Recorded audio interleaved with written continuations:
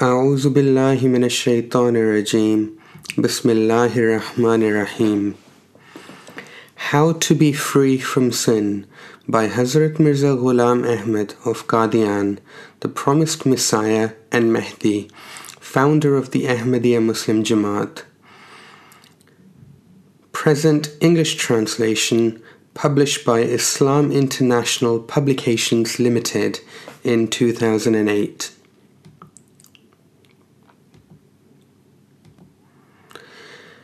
In this article, I intend to show that the remarkable material progress of the current age has been more than counterbalanced by its deplorable spiritual decline, to the extent that the souls of men have lost their ability even to grasp obvious truths. It is apparent from a close study of humanity that a hidden and formidable force is pulling it downwards, and man is swiftly being dragged into a pit, which is termed Asfalus Safilin, the lowest of the low. Such a complete change has come over the intellects of men that they have come to admire and praise things which are abhorrent and detestable to the spiritual eye. Every soul feels itself being dragged downwards by a force which, through its devastating influence, has already caused a whole world to fall into decline. Pure truths are laughed at and ridiculed, and complete submission to God is looked upon as an absurdity. Every soul is drawn towards the world as if constrained by some hidden force. As I have often stated before, attraction forms the basis for everything that happens in the world, and the side which possesses greater conviction is able to attract others towards itself. There is every truth in the principle that a force can only be counteracted by another more powerful than itself. It is impossible for this world, which is being pulled downwards by the force of base attractions, to rise up again unless an opposing force appears from heaven to reinforce people's faith and to show them that there is more substantial and lasting joy in submission to the commandments of God than in the fulfillment of carnal passions, and to convince them that transgression is worse than death. This heavenly light of conviction is granted to man through the Son, i.e., the Imam of his age, and failure to recognize him amounts to dying a death of ignorance. The person who thinks he has no need of this true source of light is deluded, for he sets himself against the immutable laws of God. Human eyes, even though they possess a light of their own, cannot see without the sun. The sun is the source of the light which descends from heaven and illuminates the earth, and without it our eyes are as good as blind. He who attains conviction through this heavenly light is drawn towards piety, and it is natural for a struggle to ensue between the two attractions, one pulling him towards virtue and the other towards vice, one towards the east and the other towards the west. The clash is all the more ferocious when the two attractions are at their peak, as they are during times of tremendous material advancement. As the earth undergoes phenomenal progress, rest assured that spiritual preparations are also being made, and an attraction has been formed in heaven to counter the earthly one. The days when neglect and evil reign supreme upon the earth are terrifying, because they have been marked for the spiritual battle foretold by the prophets in the forms of various metaphors. Some people describe it as the final battle between the angels of heaven and the Satans of the earth, which will culminate in the end of the world. Others naively think that it will be a physical battle fought with swords and guns. The latter are completely mistaken, for they naively interpret a spiritual battle to mean a physical one. In short, a fierce clash between the darkness of the earth and the light of heaven is imminent, as foretold by all prophets, from Adam to the Holy Prophet sallallahu alaihi wasallam. The commander of the one side is called the concealer of the truth, while that of the other is known as the revealer of the truth. The one who comes from heaven in the company of angels is the manifestation of the angel Michael, and the one who is raised from the heaven with the powers of darkness is the manifestation of Satan. When we observe the well-armed legions of the earth busy in their preparations, having already accomplished a great deal, we are led to believe that the kingdom of heaven is not unmindful of its preparations either. The heavenly dominion is averse to show and ostentation, and it accomplishes a great deal without anyone knowing about it. People finally become aware of it when there appears a light in heaven and a white minaret on earth. The heavenly light then falls upon the minaret and illuminates the whole world. This last sentence requires some explanation. Although God's spiritual order is in complete harmony with the physical one, it does, at times, display singular features that are not easily discernible in the physical order. For example, when an earthly attraction is formed, it results in the formation of a heavenly attraction, even though the two are opposed to one another. And it stands to reason that when these two attractions reach their pinnacle in the final days of the world, they must confront one another, for neither can gain supremacy without destroying the other. When the two sides are equal in power and glory, they inevitably clash. Not only has this been foretold in all the books of the prophets, but reason also demands that when two powerful and opposing attractions come into collision, one of them must vanquish the other, or both must be annihilated. In keeping with the description found in the books of prophets, it so happened that when 1,000 years had passed after Jesus ﷺ, the period in which, according to the prophecies, Satan had remained in shackles, an evil force began to assert itself upon the earth. This was the time when Islam began to decline in respect of its noble principles. Its spiritual progress came to a halt, and its worldly conquest ceased. Islam was born in an age when Satan lay bound in chains, and so it must have been, for this is what all the prophets, as far back as John the Divine, had foretold, and its downfall began when Satan was released after 1000 AD, and Islam ceased to progress any further. Thereafter, all kinds of satanic activities took root, and the tree of evil began to grow upon the earth, until some of its branches pervaded the east, and some reached the farthest settlements of the west, and some spread over the north and south. Just as external events have shown the period of Satan's imprisonment to be 1,000 years, the period of his freedom is also 1,000 years, as foretold by the prophets, and it comes to an end at the turn of the 14th century of the Hijrah. These 1,000 years are to be reckoned according to the divine or lunar calendar, for it is according to this system that the Jews and Muslims have been taught to determine the time of the fulfillment of prophecies. Calculations based on the solar calendar are an innovation of man and go against the purport of the sacred writings. These, in short, are the final days of Satan's respite. Indeed, they have already passed, for 19 years have already elapsed since the turn of the Hijrah century, which marked the end of Satan's period of freedom. He, however, does not wish to be stripped of his power, and a struggle between the two forces is inevitable. This was ordained from the beginning, and God's word can never be false. Another testimony which shows that these are the days of the final battle is that the 6th millennium since the birth of Adam, in which the second Adam was supposed to appear, has also passed, since the 6th day is the day of the birth of Adam, and, according to the scriptures, a day symbolizes 1,000 years. We have to accept that the second Adam has already appeared in keeping with God's promises, even though he has not yet been fully recognized.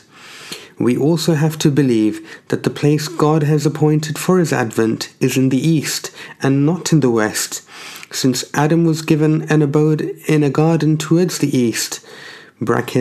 Genesis chapter 2 verse 8. The second Adam must also appear in an eastern country in order to maintain his similarity to the first. Muslims and Christians are both equally obligated to accept this, unless of course they are inclined towards disbelief. Thus, there should be no difficulty in understanding the truth, for it is quite apparent that this is the time for the final battle between light and darkness. The forces of darkness are exerting their utmost power, and it is futile to think that they can now be subjugated by any other means except through the light that descends directly from heaven. Darkness has completely pervaded the world, and the flickering lamp of righteousness is about to die out. Customary belief, traditional knowledge, and superficial praise can no longer bring back its faded light. Can the blind lead the blind? Can darkness dispel darkness? No. A new minaret has to be built on the earth, which rises above the lowly dwellings, so that the heavenly lamp may be placed on it, and the whole world may be illuminated by its light. How can light reach distant places unless it is placed somewhere high? What does the minaret symbolize?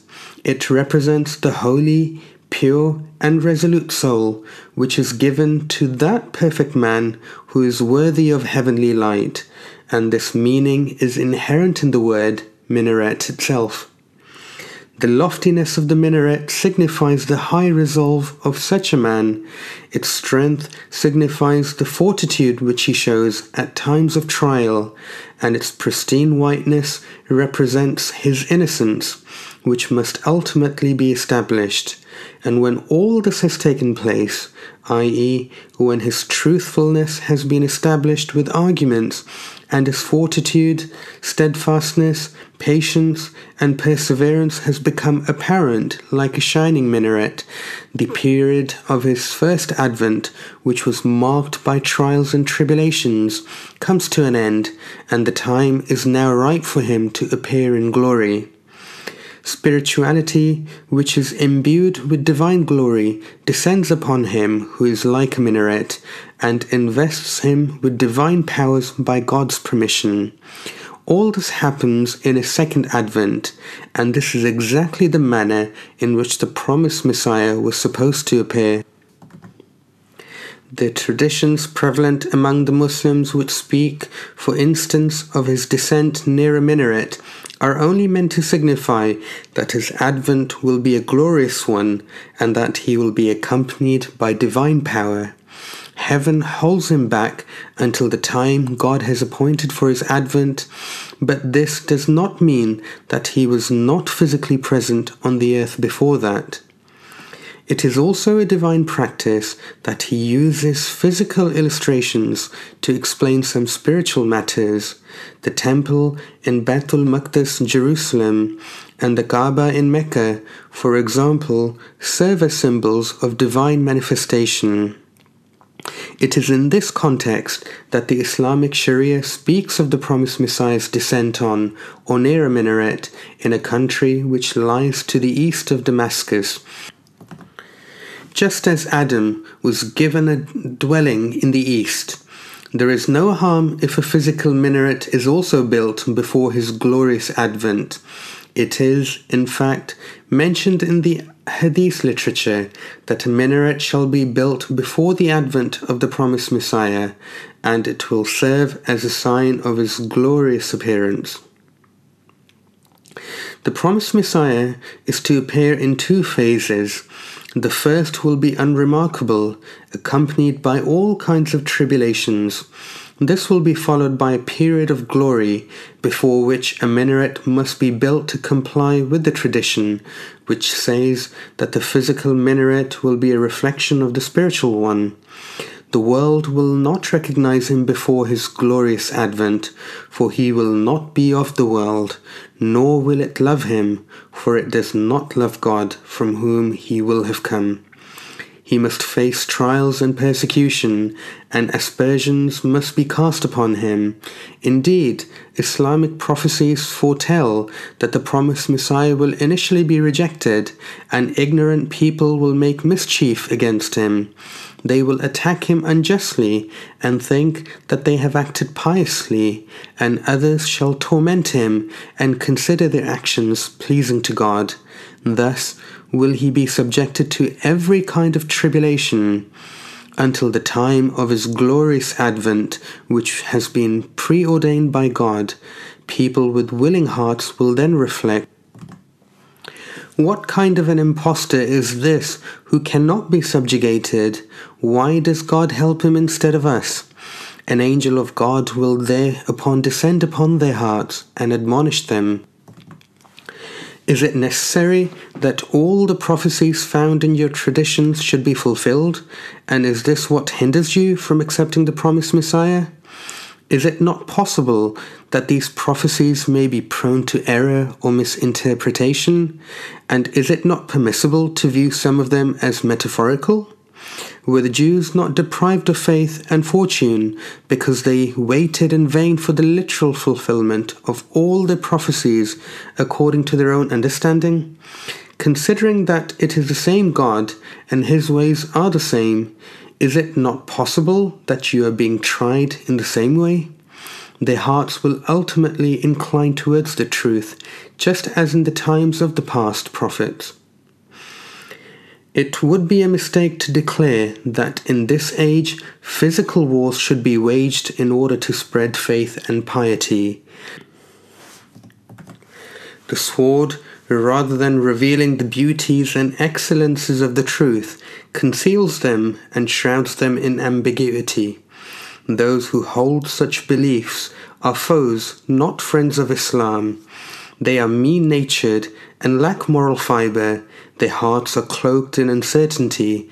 They are gullible and ignorant, and they provide the opponents of Islam with the opportunity to object that the progress of Islam depends upon the sword. This belief is detrimental to Islam.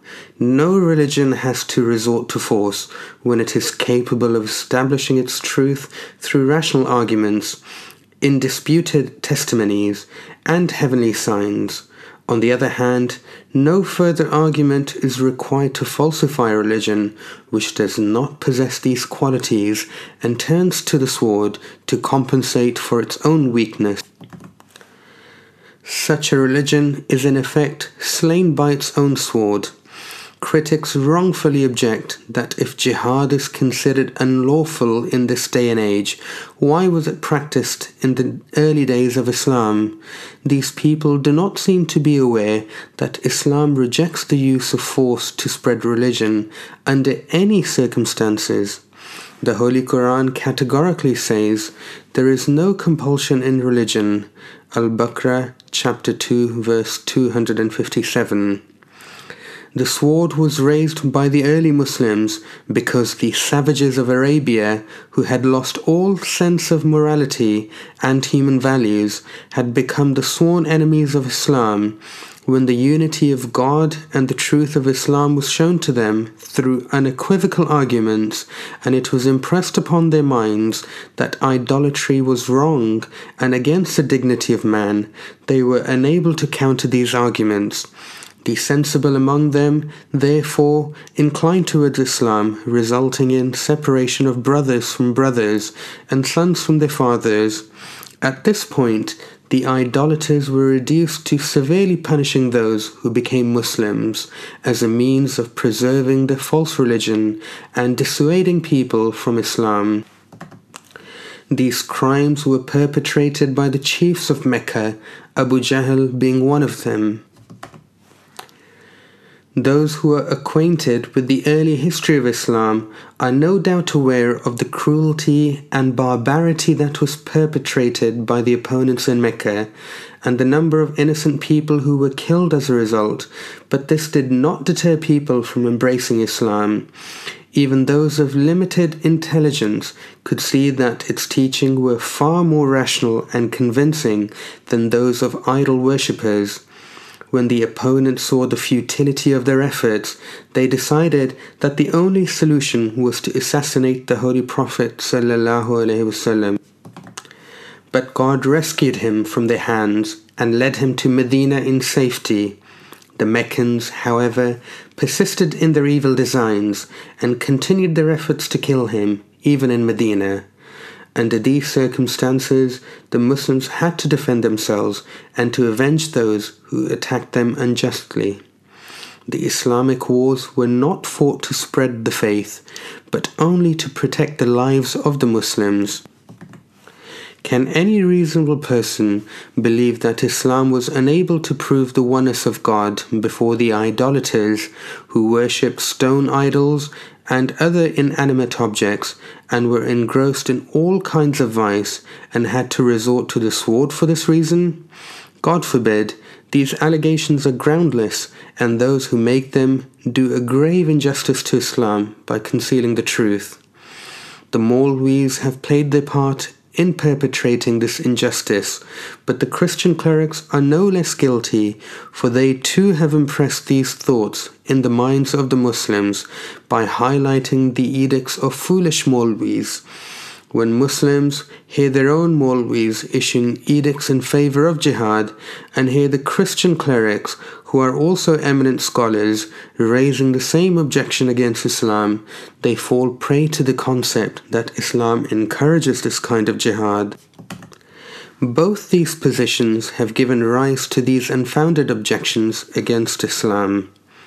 Had the Christian clergy not adopted this course, and had they honestly and truthfully admitted that the edicts of the Maulvis are based on sheer ignorance, and that the circumstances which had necessitated jihad during the early days of Islam are not present in this age, the very notion of this kind of jihad would have disappeared from the world.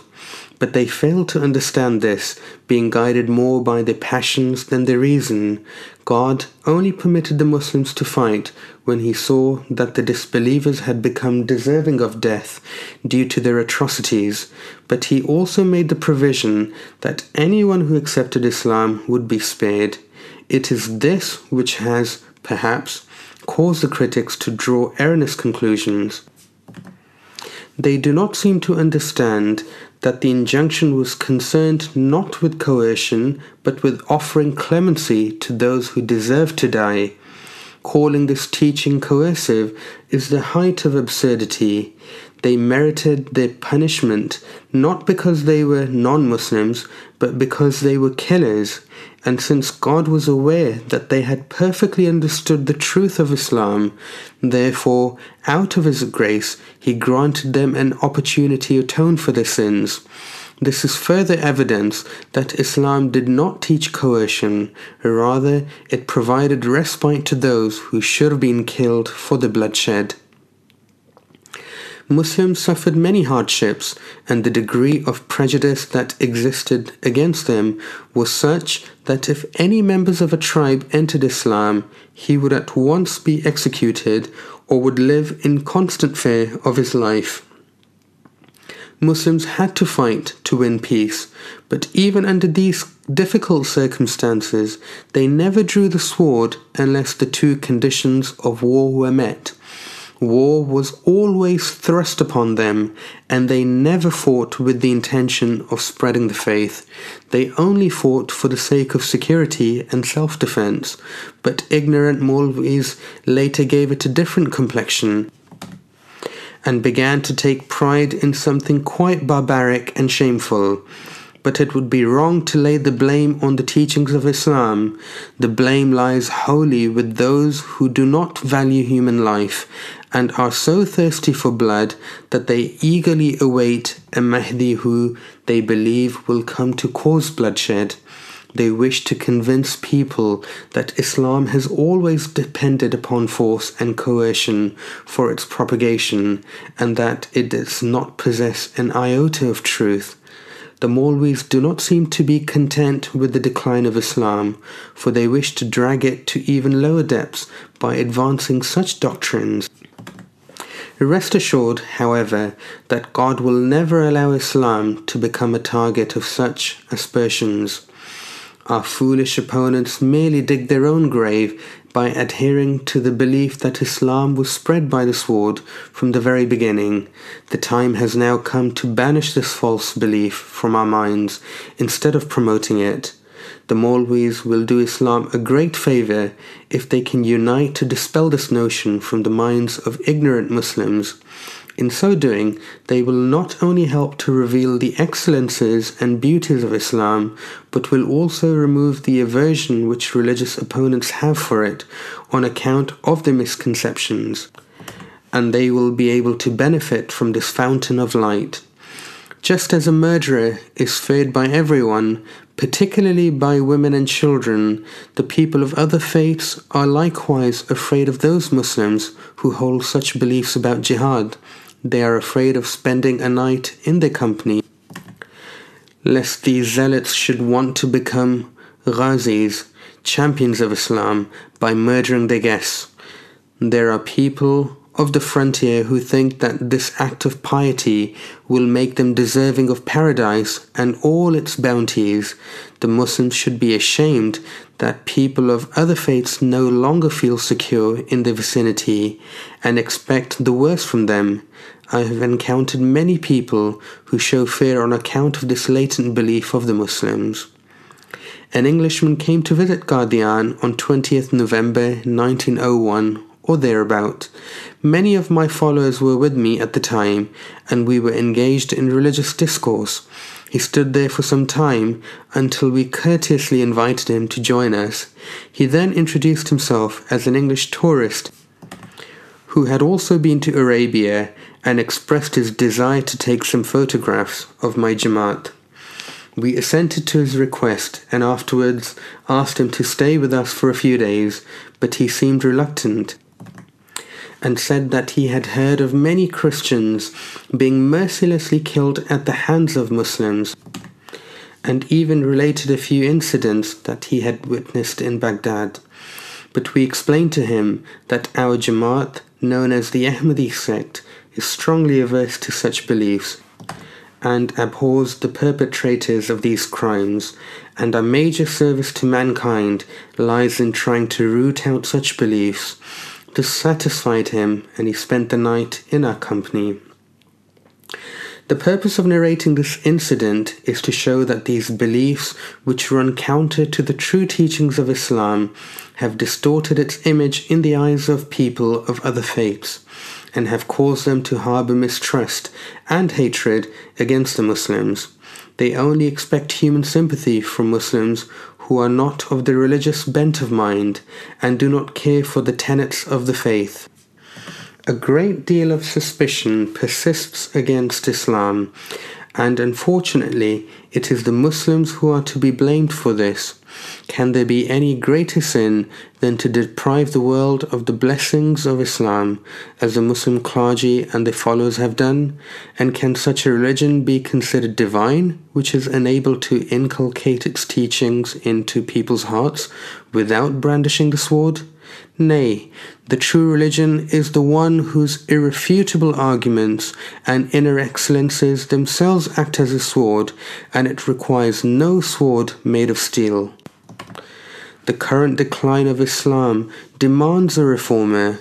Islam today is in a very precarious state, and its light has been almost completely eclipsed. The Muslims have erred not only in their beliefs, but also in their practices. They have fabricated some traditions which have not only adversely affected the character, but are also contrary to the divine law of nature. For example, divine law has established 3 basic human rights. 1 must not kill an innocent person, 1 must not injure someone's honor, and 1 must not unjustly appropriate another person's property, and yet there are Muslims who break all three of these commandments. They murder innocent people and do not fear God, and their foolish Maulvis have even issued edicts declaring it lawful to lure away or capture women of other religions whom they consider infidels and to take them as wives. Similarly, they consider it lawful to usurp the property of any disbeliever through embezzlement or theft. Just consider the perilous state of the religion whose Maulvis issue such edicts. All this is the work of egotistic people who falsely attribute such teachings to God and His Messenger. They must bear the burden of all the sins that are being committed by ignorant Muslims. They are like wolves in sheep's clothing, deceiving the people, and they are a poison but feign to be a wonderful antidote. They harbour malice towards Islam and God's creatures, and their hearts are devoid of compassion and sympathy, but they pretend otherwise. Their sermons are misleading and calculated to serve their own selfish ends. They come into mosques masquerading as holy men whilst concealing their sinful character. This is not specific to any country, city, or sect. The Muslim world is rife with those who call themselves ulama, attire themselves in Maulvis, and try to assume a spiritual countenance in order to appear godly, but their deeds betray their true nature and character.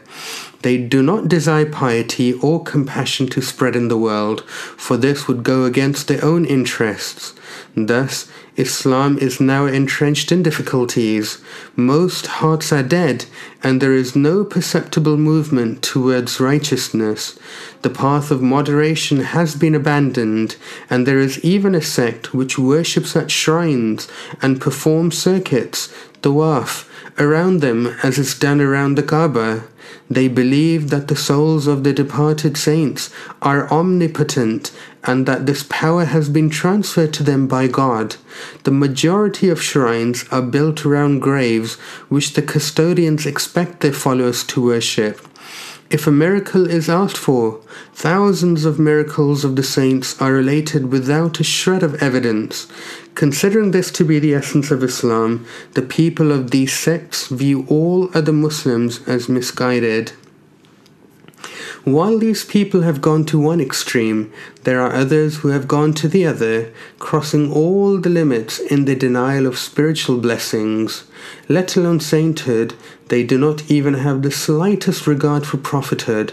They reject miracles, deride and mock at them, and consider revelation to be a product of the recipient's own mind, resulting from an inherent genius.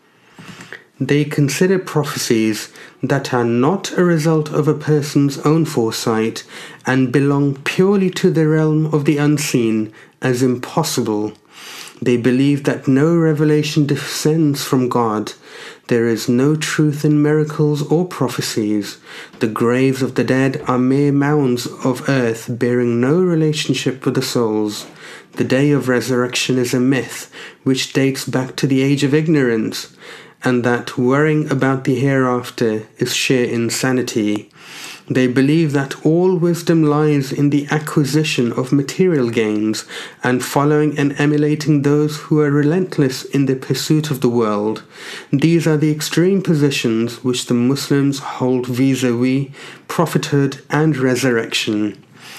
Even in their day-to-day conduct, we find the Muslims at one extreme of the spectrum or the other. They lack any sense of moderation in words, actions, morals, marriage, divorce, parsimony, wastefulness, anger, mercy, revenge, or forgiveness. They are in a strange quandary. Their ignorance has no limits and their transgression knows no bounds. If these people who hold up the banner of Tawheed and moderation have crossed all limits, is there any use lamenting over the condition of the people of other faiths? The Christians inhabit a part of the world that is known for its intellectual prowess. This should have been a source of great hope, but I regret to say that they have squandered their acquired knowledge of science and philosophy when it comes to matters of religion and the unity of God. When we see their worldly projects and their systematic methods and how they invent new industries virtually every day, and then observe their pathetic understanding of God and how they have come to consider a humble human to be the Lord of the worlds, we are at a loss to understand how their intellect can work so wonderfully in worldly matters but fails them completely when it comes to recognizing God. The difference between the extreme views of the Muslims and the Christians is that, while many Muslims usurp the rights of their fellow beings, the Christians, on the other hand, infringe upon the rights of God. Muslims no longer have love and compassion for their fellow beings because their misconceptions about jihad have made them hard-hearted. Indeed, some vicious people among them readily kill innocent people for small personal gains or due to some satanic inspiration, nor do they refrain from humiliating people or seizing their property. By disregarding these essential human rights, they tarnish the very image of humanity. As for the Christians, they have infringed upon the rights of the Almighty in every possible way. They have unreasonably taken a humble person to be their God, but are no closer to achieving their purpose, which was to attain salvation. If belief in the crucifixion of Christ was the only remedy for getting rid of sin, why has it failed in the case of the Europeans, who indulge in such sinful acts that one is even ashamed to speak of them? They have advanced in sin and transgression to an extraordinary degree, and we cannot say that they are any less immoral than Asians. In view of all of this, why has this obsolete remedy not been replaced? Even in this short life, every doctor and patient sees to it that if a cure fails to produce the desired result within a week or so, it has to be replaced by a better alternative. Why then has this remedy of crucifixion not been replaced to this day, even though its ineffectiveness has been categorically shown? After 1900 futile years, is it still worth believing that faith in crucifixion can bring about a true salvation? Despite the fact that no such signs have hitherto appeared, is it still wise to hold out in the hope that a time will come when Christians shall refrain from evil and intemperance more than the people of other faiths? Anyone who lives in a European country can bear witness. Indeed, any sensible person who has ever visited Europe and spent some time in Paris and other cities will not hesitate to testify that in certain parts of the continent, people no longer consider adultery as a sin. They consider polygamy to be unlawful, but find nothing wrong with casting covetous glances at women. In France, one can find thousands of women who do not feel the need to get married. Is all this because a new verse of the Bible has been discovered, which renders all these things lawful, or because the blood of Christ has had the opposite effect and the promise of salvation has not been fulfilled?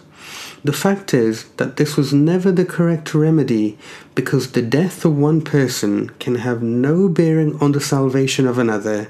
Rather, all blessings emanate from a living God, not a dead one, and light shines forth when the sun rises, and not when it sets. The failure of this remedy to grant salvation from sin also falsifies the doctrine that the Son of God gave up his life for this purpose. We can never ascribe to God a death whereby he sacrifices his own life and yet fails to achieve his purpose. It is also contrary to the eternal law of God that he should submit himself to death and mortality and weakness and abasement and be born from a woman's womb. There is no precedent which validates this concept. It would be satisfying to know that God has experienced similar births several times before, nor is it substantiated by the kinds of divine miracles which man can never show on his own.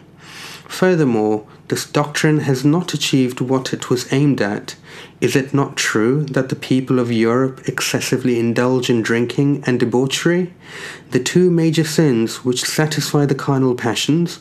And is it not true that most men and women in Europe partake the full share of both of these sins?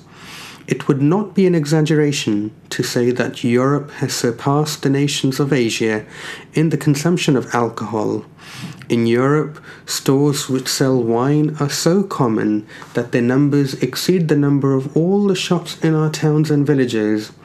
Experience shows that drinking is the root of all evil, for in a matter of minutes it excites a person to a state where he is even ready to commit murder, not to mention the other sins that go with it. I emphatically declare that drinking and fear of God can never go together, and he cannot be called wise who does not understand the evil consequences of consuming alcohol. Another dangerous thing about alcoholism is that not everyone can give it up after it has become a habit. If the blood of Christ cannot cleanse man of his sins, which it has obviously failed to do, is there any other way to achieve salvation? A life of sin is, after all, worse than death. In answer to this, I say, on the basis of my own personal experience, that from the birth of man to these final days of the world, there has been only one way of avoiding sin and disobedience. When man attains true recognition of God through categorical arguments and luminous signs, and is virtually able to behold him, he comes to realize that divine wrath is a consuming fire. And when God manifests his beauty to him, he realizes that in him lies perfect bliss. All the veils between him and divine majesty and beauty are thus lifted. And this alone can check egoistical passions and bring about true reformation. My answer may invite the response, do we not believe in God? Do we not fear him? Do we not love him? Do not all people, with the exception of a few, believe in him? And do they not still commit every kind of sin? And are they not involved in every type of evil and impiety? I say that there is a great difference between belief and true awareness. I do not say that everyone who believes is able to refrain from sin. I say that only he who truly recognizes God can safeguard himself against it, for he has experienced divine fear as well as divine love. It may also be asked, why does Satan disobey God while he possesses true awareness? The answer is that Satan does not possess the kind of awareness that is bestowed upon those who truly deserve it. Man, by his very nature, is affected by knowledge and keeps away from the path of destruction when it reveals its hideous countenance. Belief only means accepting something in good faith, but true awareness means to actually experience that belief. It is impossible for true awareness, marifat, and sin to dwell in one heart, just as it is impossible for it to be day and night at the same time. Our everyday experience shows that we are at once drawn towards things that are useful and shun those we are afraid of. For instance, if you do not know that the thing you are holding in your hand is arsenic, and you imagine that it is only bamboo sugar or some other useful medicine, you will not hesitate to consume 10 or even 20 grams of it. But if you know it to be a deadly poison which will kill you instantly, you will never dare to take even a gram of it.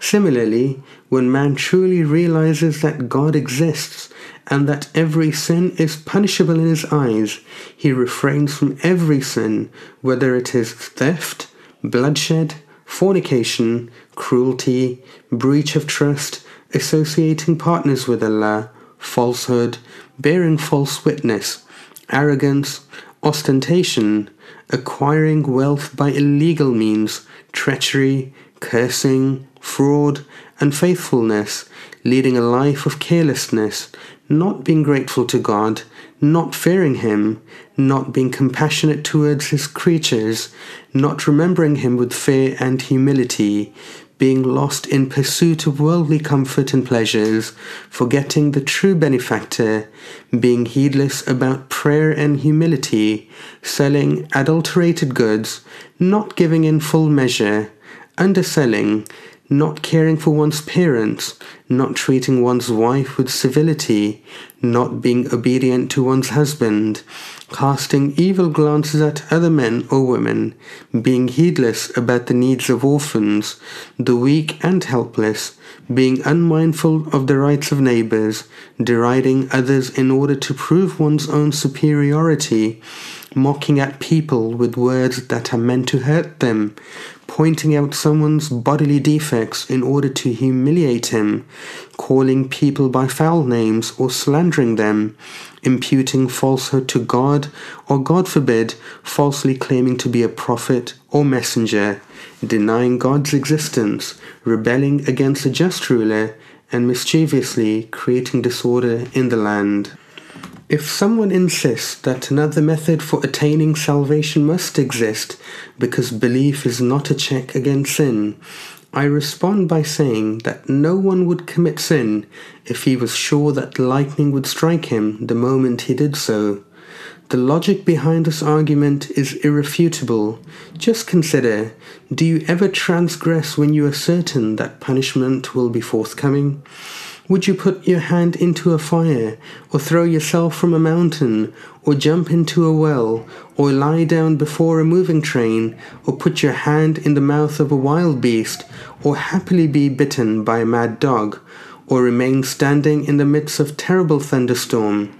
Would you not rush out of a house that is about to collapse, or jump out of a bed in which there is a snake, or escape from a building that is on fire? If you are keen to avoid these possible dangers, then why do you not shun those sins that I have just mentioned? The answer which a wise person will give after proper deliberation will be that this contradiction is due to the difference in the way we perceive the two things. Most people do not have sufficient awareness about sin, and even though they consider them to be harmful, do not avoid them as they would avoid a lion or a snake. Deep in their hearts, they do not really believe that they will be punished for their sins.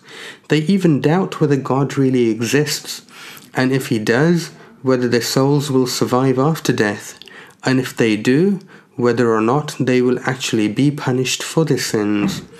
Most people do harbor such thoughts without being aware of them, but at the same time, they avoid all dangers that I have mentioned above because they fear certain death if they go near them, and if they come face to face with such a danger, they waste no time running away from it.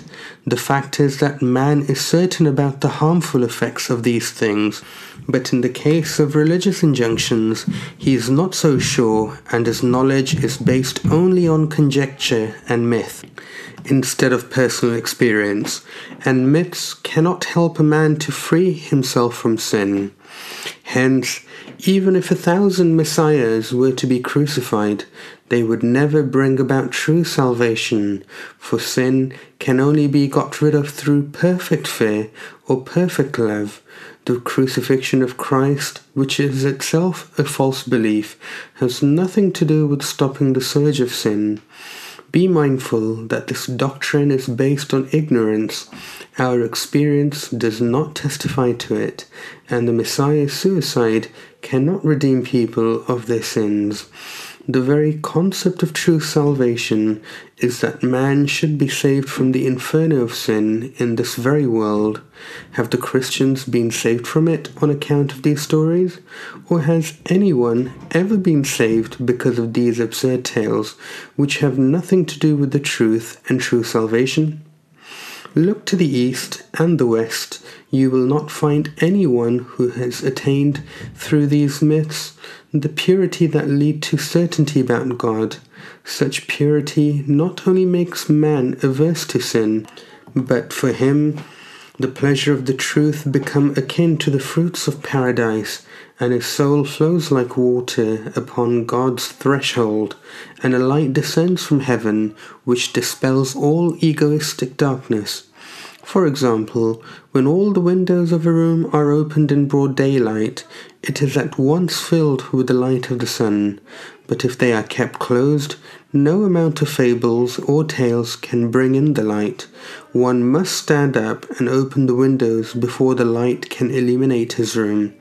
Likewise, merely thinking about water cannot quench one's thirst. One must somehow reach water and put his mouth to it before it can satiate him.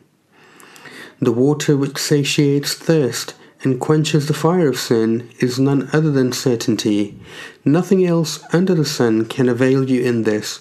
No cross can redeem your sins, and no blood can restrain you from your carnal passions, for these have no affinity with true salvation.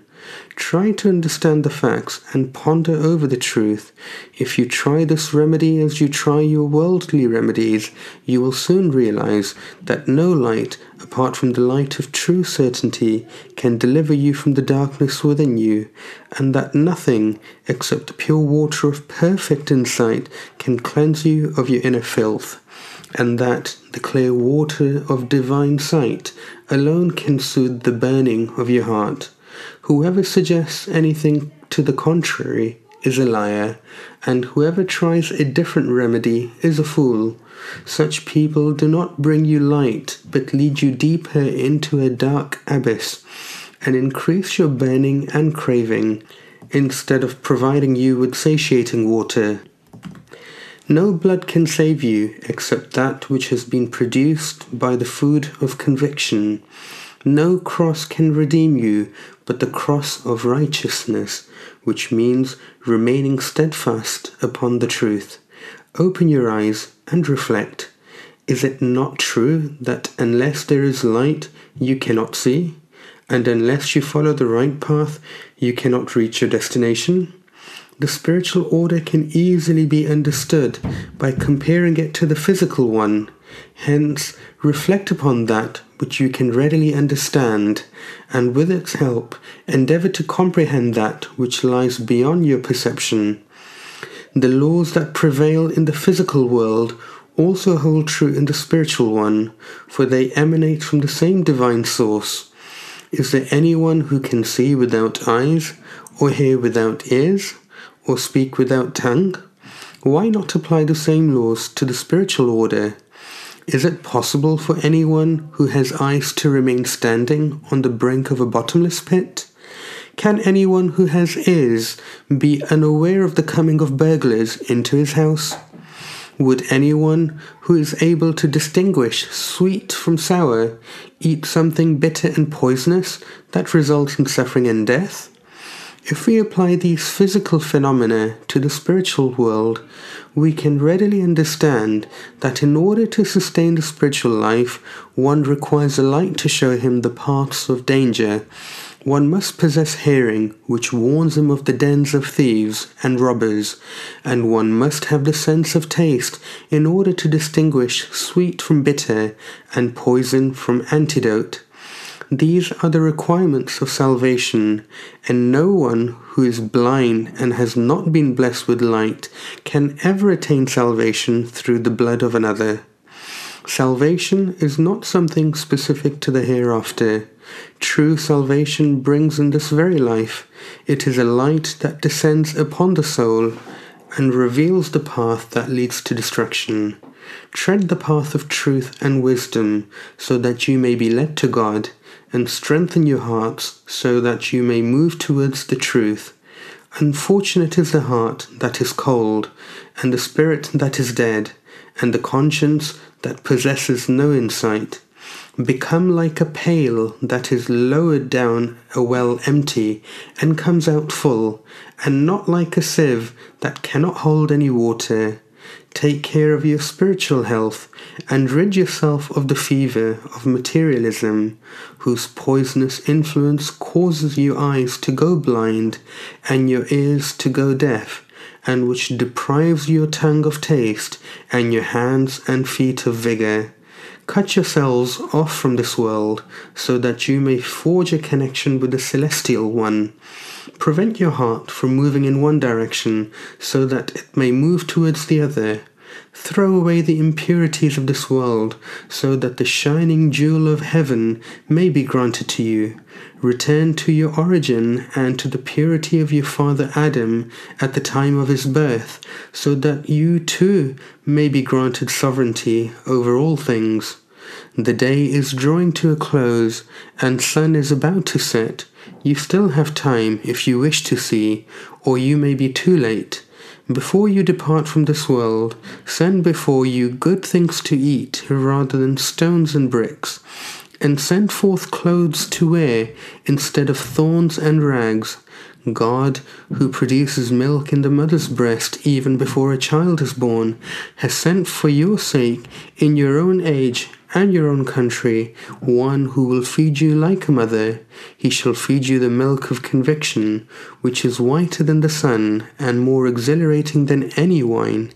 If you have any life in you and are not dead, then rush towards him, so that you may drink this fresh milk. Throw out the stale milk, which has become infected with bacteria, for it cannot bring you life and will only make you sick the moment it enters your body, for it has become a poison. Do not look adoringly at everything that is white. Black is sometimes better. Black hair, for instance, reflects the vigor of youth, while white hair signifies frailty, weakness, and old age.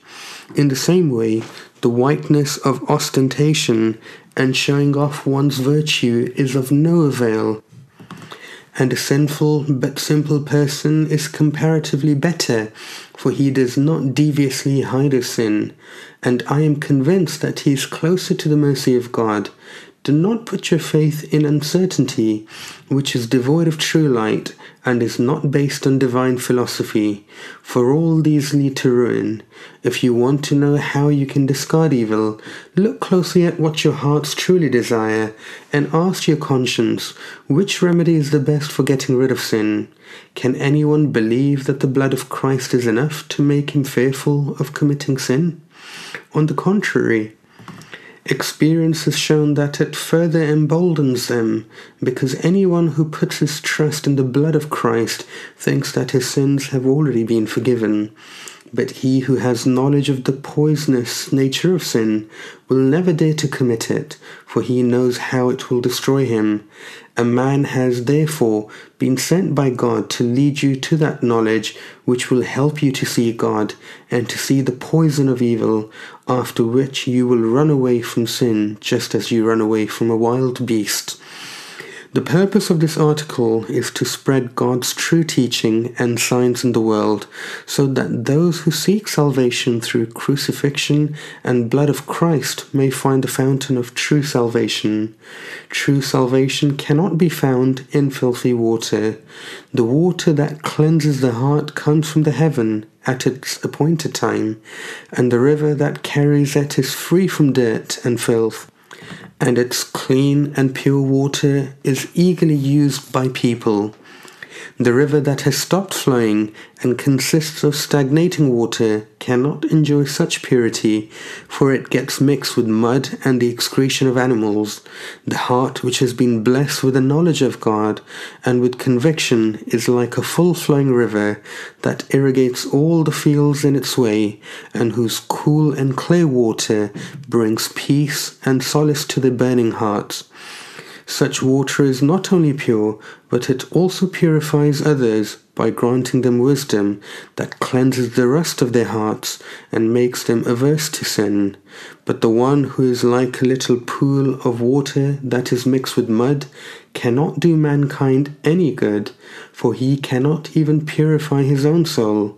This is the time to rise up and start searching for the water of conviction, for it will be given to you.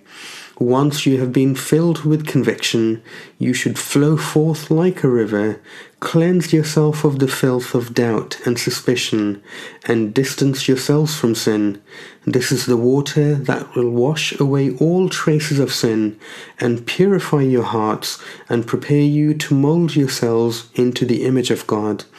You can never obliterate the inscriptions of the ego from the slate of your hearts unless you wash it with the clear water of certainty. Make a resolution so that you may be given strength, and seek so that you may be provided for. Soften your hearts so that you may understand these things, for a hard-hearted person is not likely to comprehend them. Do you imagine that you can truly hate sin unless your hearts have been filled with the majesty of God, and you have been made cognizant of the glory and power of the living one, and your hearts have been filled with the light of certainty? No, there is only one way, just as there is only one God and one law.